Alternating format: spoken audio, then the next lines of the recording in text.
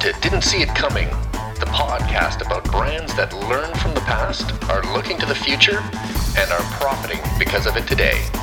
I'm your host, Mark Stoiber.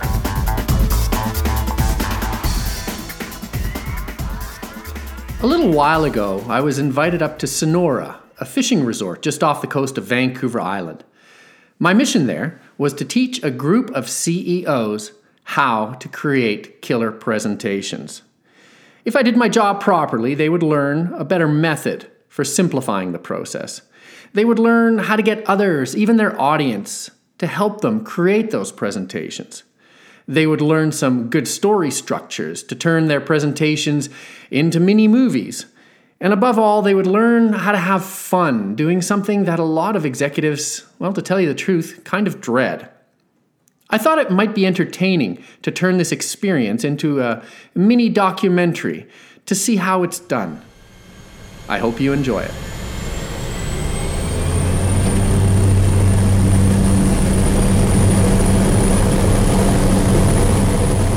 First, I had to get there.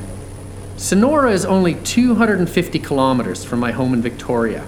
There are no easy ways to get there, but there are a lot of fun ways. First, I had to take a float plane to Vancouver, where I connected with my group of CEOs. Then we jumped on a helicopter that flew us over some of the most spectacular territory in the Pacific Northwest before touching down in pristine Sonora. Now, I mentioned Sonora is a fishing resort, right? But it's not like any rubber boot, banging screen door fishing resort I've ever seen. It's 5-star all the way. Beautiful wine, a spa with 3 mineral baths, a tennis bubble, and million-dollar views of one of the wickedest tides and whirlpools around. The perfect attractor for sea lions, dolphins, and record-breaking salmon. The first night was R&R, where I had the chance to dig into some of the topics my CEOs were exploring. Well, I thought I was going to talk about the network effect and how what we're building. Now, a bit of disclosure here. It wasn't the first time that I'd met my CEOs. We had already had 2 webinars together. The first one was about honing your topic. Now, this is important because most executives, given a topic, figure that they have to talk about that topic. But in every subject, there are angles and facets and little nuggets of pure gold that you can weave into wonderful stories. And that's what we covered in the first webinar, how to pull those beautiful little nuggets out of the stories that my executives wanted to tell. The second webinar was about creating a story arc. Every story, from the Odyssey all the way up to Star Wars, follow a fairly familiar story path. I helped my executives figure out what the story arc of their presentation could be. All right. We are going to cover a lot of ground this morning. I'm going to say, though, the next morning, we got off to a fast start. Our first exercise was storyboarding each executive's speech. The way we did it, though, caught everyone by surprise. The biggest problem we have with writing presentations is also one of the biggest things that we've got going for us. It's electronics. We tend, when we get kind of scared about a presentation that we have to make, we tend to reach for PowerPoint. Instead of having the CEOs boot up their computers, I had them grab a Sharpie pen and a stack of Post-it notes. These were their storyboarding tools. They each grabbed a partner and took turns building their speeches into yellow Post-it note stories. The pace was intentionally fast and furious. 20 minutes later, I called time. leaving a lot of the executives wondering if they had done enough work and if their work was good enough. I know you're thinking to yourself probably, I haven't got it yet. We don't have that story yet. Don't worry. This is an organic process. And as the morning unfolds, you're going to find your Star Wars, your Hunger Games, your Bambi start to unfold. It was at this point that I introduced my executives to peer review.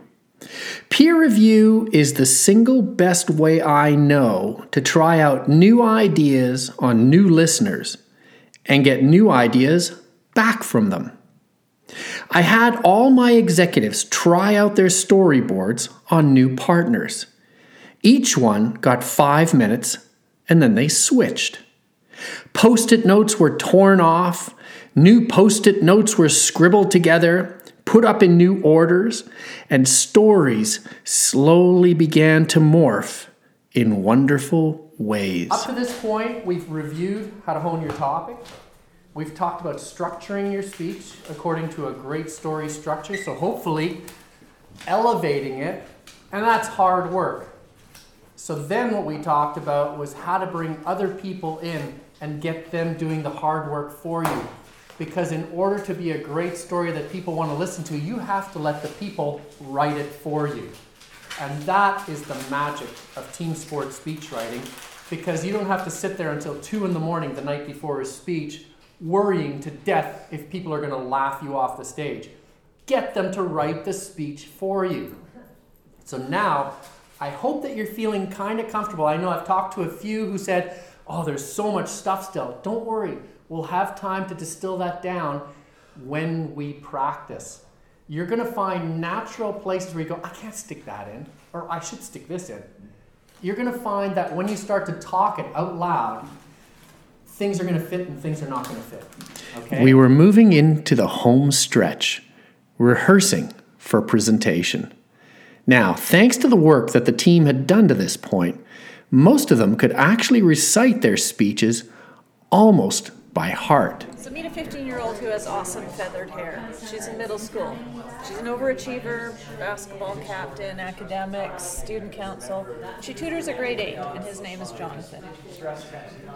By this point, we'd been together for almost 5 hours. And after a few rehearsals, we decided to call it a day and adjourn for a delicious dinner at Sonora. However, the work wasn't done.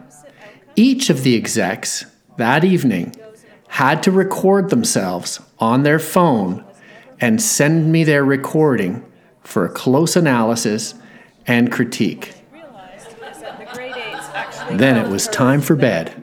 Everybody needed a good night's sleep to prepare themselves for the big show. To everyone in the audience, I want you to know that the folks here have been working extremely, extremely hard, and they have put together some phenomenal talks, and more important, they have taken what started as their talk and their subject, and they have, with great trepidation and anxiety, remodeled these talks to make them even scarier for them. So they're standing up here and they're risking a lot.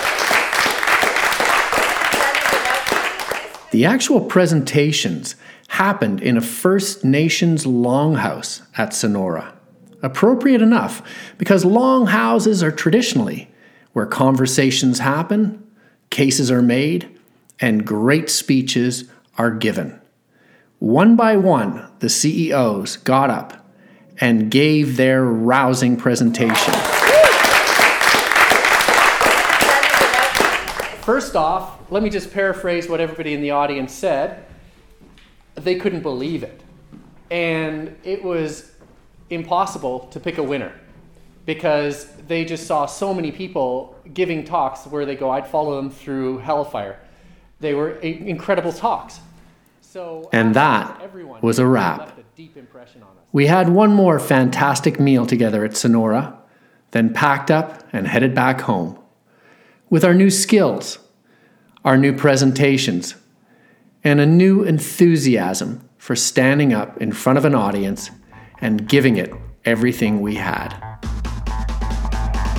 You've been listening to Didn't See It Coming, the podcast for brands that learn from the past, look to to the future and profit because of it today. I'm your host, Mark Stoiber.